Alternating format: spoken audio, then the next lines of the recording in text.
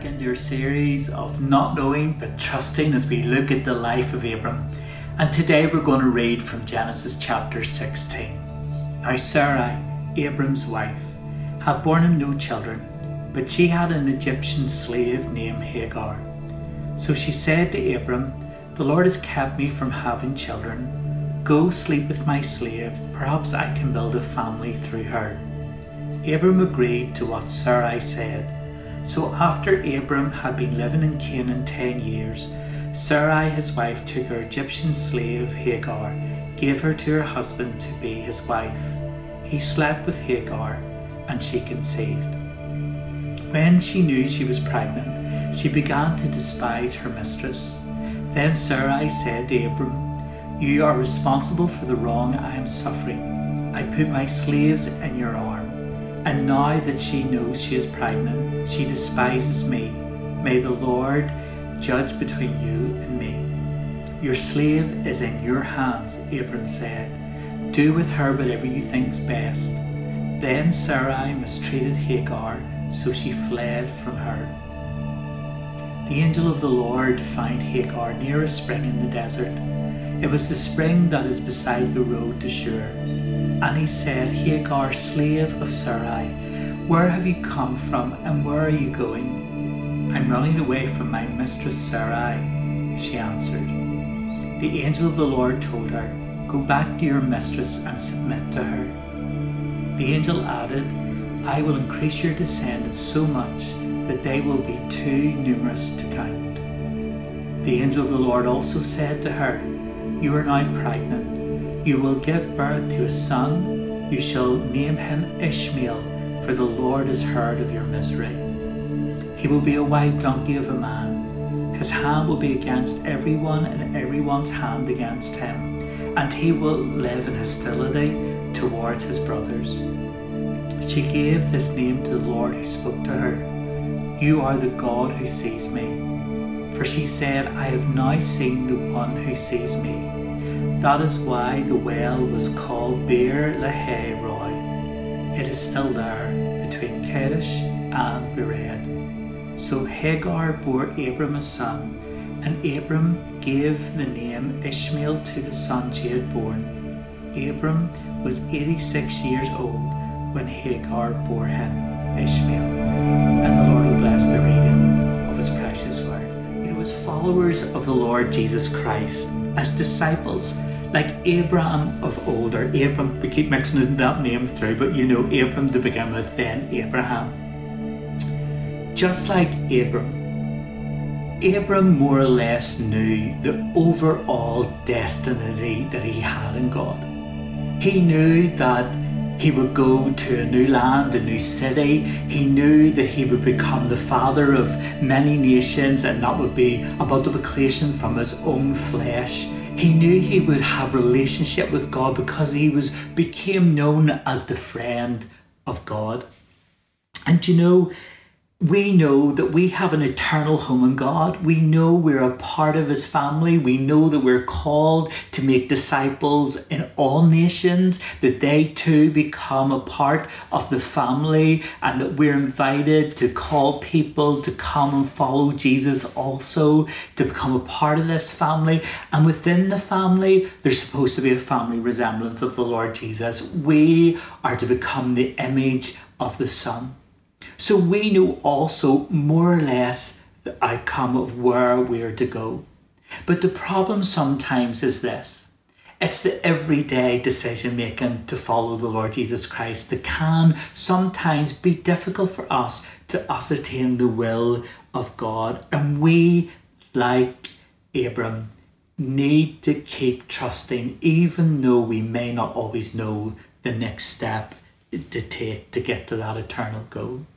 I hope that as we have been going through this series, that you have taken comfort of the fact that Abraham, this man of God, sometimes had flawed decision making, and we so want to make good decisions to follow the Lord. But sometimes our decision making can be flawed. But what we learn even from this story today is that when we make wrong decisions, that God can still turn those to our advantage through his grace and his compassion. And we see in this story, the Father God is so gracious and compassionate to Abram on his journey. He shows him patience within his humanity.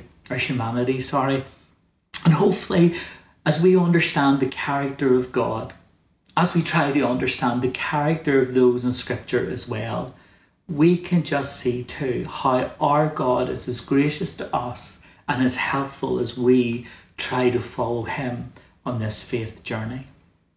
Abraham, not knowing but trusting, had to take a step into all that God had for him.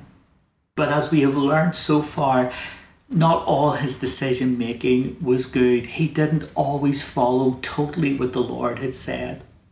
For instance, he was told to leave his father's household, and yet we learn that he took his father with him. He took Lot with him, his nephew. We see that he was to enter into all that God had for him, and yet he stayed in Haran far too long and then went down to Egypt when there was famine. And all of these things just complicated the journey that he had with the Lord because he didn't follow through on all that God had said. However, as we have said, in God's faithfulness and his graciousness, we see that God changes all of this to bless him and to help him. In chapter 16, we're going to see how Abram messed up in his decision making, and that decision making didn't only impact him, it impacted his wife, impacted other people's lives, even to this day. But with God's great compassion, God turned disadvantages to advantage. You know, last time we spoke about faith over fear.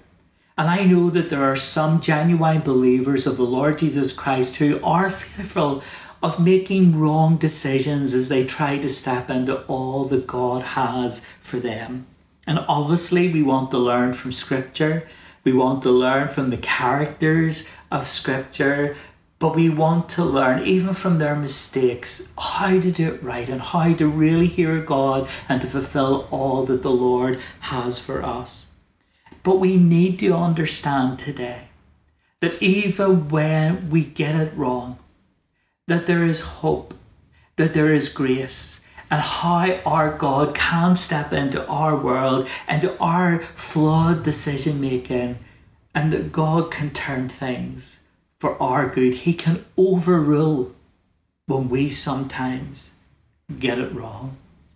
In our text, we see that God had made a promise to Abram that he would have many descendants, and they were 10 years into Canaan, and yet there was no family. You could just imagine the pressure that this couple were under as they grappled with the will of God over their lives. You can imagine the dynamics that were going on in the midst of their decision making. The Bible says that hope deferred makes the heart sick. And every month hoping that she would fall pregnant and didn't fall pregnant would obviously put this couple under so much pressure. In those days, for a lady to be barren, often there was a sense of guilt would go with this, because there was a sense of being punished by God if you could not bear children. They had that pressure to live under. Maybe as well that they had shared what God had spoken to them with other people, and maybe they were living with the pressure of feeling they needed to have something to happen for people to believe what God had said over them. But whatever the reasoning was, Sarai and Abram decided to take matters into their own hands and to try and help things along a wee bit for God, like God needed their help. And yet, we know in hindsight that waiting on the will of God often requires of us patience. Somewhere along the line, we just know that God will require patience of us. His promises are true, but often the Lord is slow in keeping his promises, and that requires patience. And oftentimes, friends, we can't understand why, when God has said something and it is beneficial to us and to other people and helpful, why those things don't happen in the will of God or happen quick enough for us. For instance, we as a church family at East Point have been praying and fasting and hoping that the Lord would give us a building. In fact, our building fund is called Operation Sheepshed because we just want somewhere where we can birth new lambs and disciple them to follow the Lord Jesus Christ. That we've got so many plans that a building would help us with, and it seems strange. Well, why not yet for us? We've prayed. We have fasted, we have sought the Lord, we have knocked on doors to try and see if this is the right place or that's the right place. But you know something, we can't force doors. Neither can we just pull something out of a hat. We just need to wait on the timing of God and be patient. And you know why I can say this, church? I've been here before. I remember in our first church plant, we waited for over 3 years to get a building. In fact, we moved 3 or 4 times around the city of Perth in temporary accommodation, waiting for that day we could put down our roots and reach out in all our evangelism and have somewhere to bring people to, a spiritual home for everybody. God is amazing how God does things. One day out walking in the main street in the city of Perth, I passed a fella, one of those situations where he looked at me and I looked at him and we sort of thought we know each other, and asked the question, where do I know you from? And as it turned out, he was a lad who went with a girl who was a friend of ours who we used to sing with in a group, and they only went for a brief period of time. They went together for just a short period of time. And I asked him what he was doing in the city of Perth, 2 Northern Irish guys in the city of Perth, and it turned out he had become an Episcopalian church curate. What are the chances? And there I was, planting a church. We met for coffee, we talked, he was asking how the church plant was going. I said, oh, it's going great, God's doing great things, but the hardest thing for us is we have nowhere of our own. And in that conversation, he just said, Stephen, I want to get back to you, but I've something I want to share. And it turned out that the church that he was in was going to sell off their church hall because they were going to buy the pub next door to their church. That was great, wasn't it? Turn it into a church hall, so they were selling off their old hall. And that's how we got our building. God created a divine appointment for us to be in the right place at the right time, to meet the right person, and that door opened for us. Church, be patient. God will open the door. Here we see Abram and Sarai were losing hope. They were losing patience. And the plan was to take the slave girl, which we think probably was the girl that they had acquired as a slave when they were down in Egypt.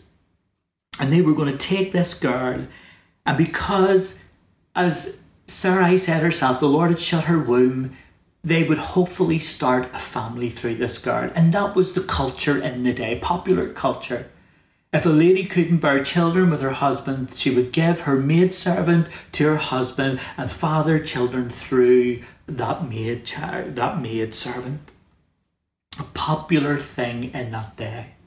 So basically, I think the conversation could have went something like this. Maybe Sarai went into Abram and said, baby, did the Lord really say that I was going to have the baby? He said that it would come from your flesh. Whatever happened, Abram agreed. They followed the popular culture. I think there's a lesson there for us, church, as well, in these days. There's a lot the popular culture would dictate to us. But as followers of the Lord Jesus Christ, we need to be careful that we're not following popular culture for our lives, but we follow exactly what God tells us to do in His Word. Sarai and Abraham were yet to learn. They were actually one flesh and one unit. And God was going to show how miraculous He was in their lives to do what He promised. And it was for them as a couple, for Him to perform His mighty work. And you know, friends, how easy it is for us today sometimes to feel that we need to give the Holy Spirit a bit of a help, a bit of a nudge to work on his behalf, for instance. Sometimes in our zeal as disciples of the Lord Jesus Christ, as we desire to make other disciples, other followers of the Lord Jesus Christ, sometimes we feel the need to convict people of sin, judgment and righteousness.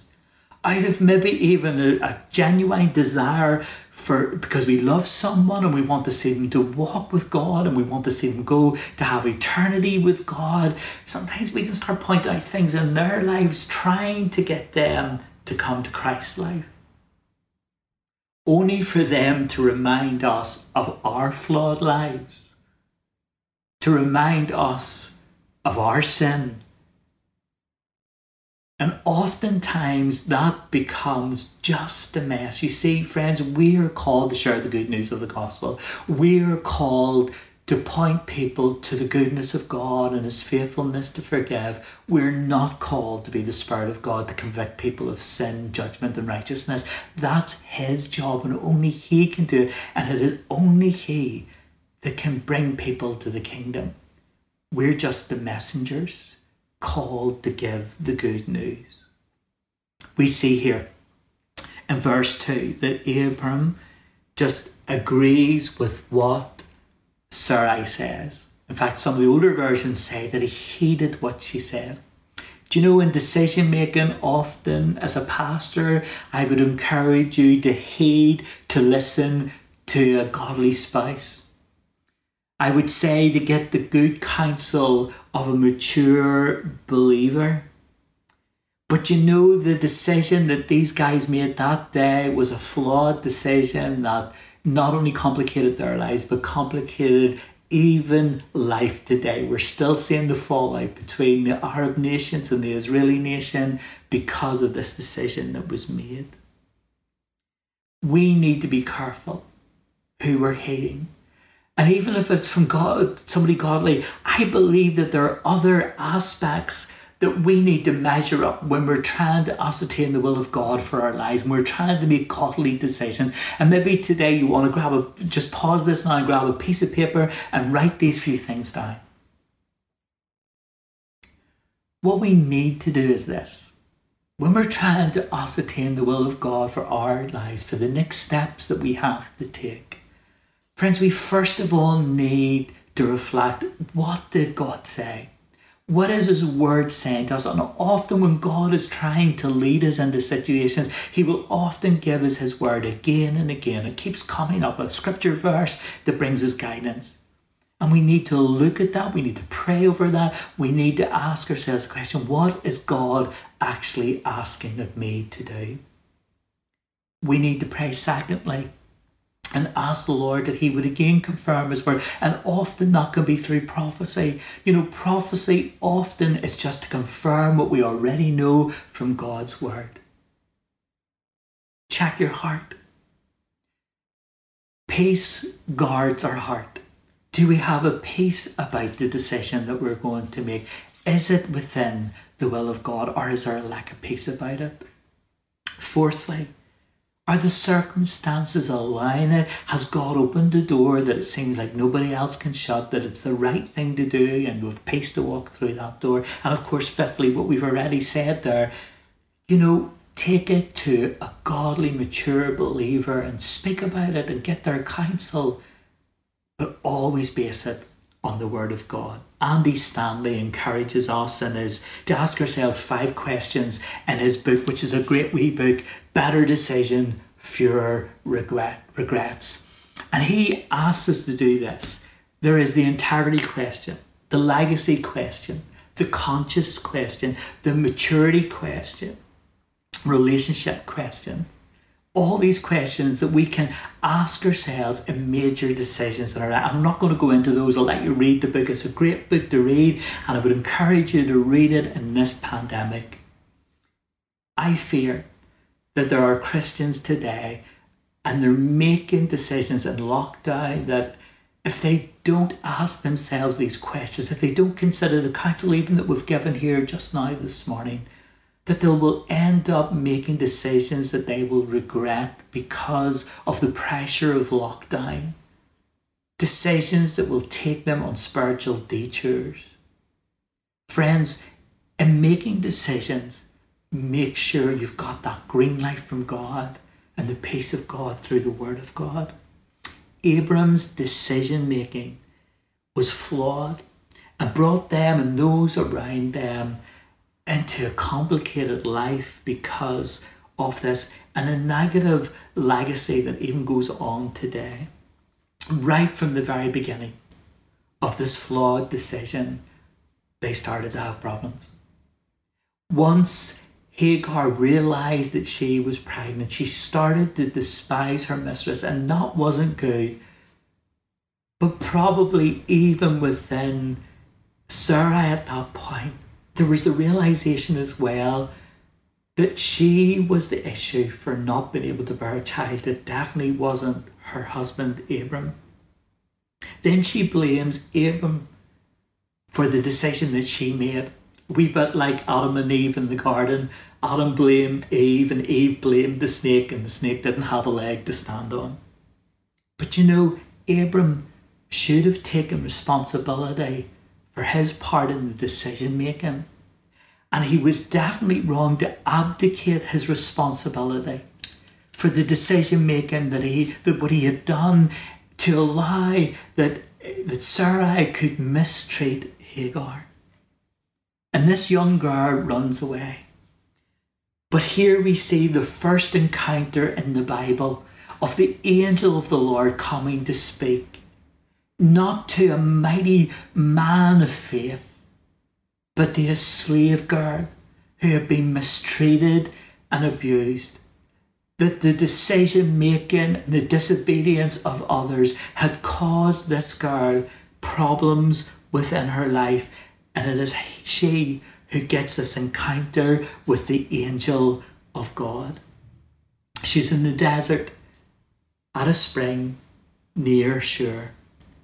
She's thought to be heading back to her home in Egypt, run back home just to get out of all of that mistreatment of her mistress. Then she meets the angel of the Lord, who basically says that he would take the disadvantage and turn it to advantage for her. The angel of the Lord says to this girl, go back and submit to your mistress. I'm sure these were not the words that this lady wanted to hear at this stage of her life. And they're certainly not the words as a pastor or Christian counsellor would say to anybody in an abusive relationship. But our God knew in this circumstance the beginning from the end. The Lord knew that out of this he could turn her disadvantage to an advantage, that he, out of her obedience, would make sure that this lady would see a nation of people who would be her ancestry. Friends, we see then another first in Scripture. The angel of the Lord tells this lady that she was going to have a baby boy, and tells the lady what he should be named: Ishmael. For the Lord has heard of your misery and affliction. She was not promised a trouble-free life. She was told that her son's hand would be against everybody, and everybody was going to be against her son. And church, sometimes we do have to live with the consequences of people's bad decision making, or even somebody else's sin. But every time Hagar would say, Ishmael, Ishmael, who have you upset now? Ishmael, who have you been fighting with now? She would remind herself that the Lord had heard about her affliction. Child of God today, follower of Jesus Christ, you have not been promised a trouble-free life. And yes, today maybe you are living with the consequences of somebody else's sin or somebody else's bad decision, even your own bad decision making. But today, you can know this, that God has heard about your affliction. And you know something? He doesn't want you to be running away but rather he wants you to run to. He wants you to run to him, to his throne room. Hebrews 4:16 tells us this. So let us come boldly to the throne of our gracious God. There you will receive his mercy, and you will find grace to help you when you are most needed. If it is not great running to the throne room of God, where you will find a gracious God who will give you mercy and grace in the time you need it most. That is the best counselling session any of us can have, to know that we can go through to a mighty God, and a mighty God will hear all about what we are going through. You know, the legacy of Abram and Sarai, basically, friends, we're still living with that bad decision making today, in the sense of what is going on between the Arab nations and the Israelis. But isn't it good to know that even in this day, the Lord's still appearing to people in visions? And there are people in the Middle East that have seen the Lord in visions and have now given their lives over to follow the Lord Jesus Christ. And those that they hated Christ, and those of their neighbours, they are now loving and following God, all because of God's great grace and God's ability to take a disadvantage and turn it into somebody's advantage. And in verse 13 we learn that not only does God hear this girl's affliction, but he also sees her. She gave this name to the Lord who spoke to her. You are the God who sees me, for she said, I have now seen the one who sees me. Beloved, God sees, and he knows all things. You may be living in the consequences of somebody else's bad decision making, somebody else's sinfulness. Maybe somebody has done something and you got the blame, and you cannot clear your name. You cannot prove that you were innocent. I want to say God saw. God knows. He sees the attention of your heart. You might have been thrown under the bus. You might have been used as a scapegoat. But the Lord saw it all and listened to his word. Because he saw it all and he knows your heart.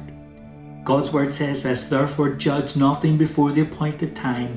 Wait until the Lord comes. He will bring to light what was hidden in darkness and will expose the motives of the heart. At that time, each will receive praise from God. There's coming a day when everything's going to be laid bare. All that was done in the dark, all the whispering behind closed doors, all the conniving and plans that were put into place, maybe to see your life messed up. The Lord has seen it all. He knows the affliction you've had to carry. And my friend, may you know today that your God has seen and God has heard and God knows your heart. But he promises to be with you. He promises not to forsake you. And he promises that one day it will all come out in the open. Just like the story of Joseph. The Lord was with him when he was in the pit. The Lord was with him in the prison. And the Lord used what had happened to him. What was meant for evil, he took it and he used it for good.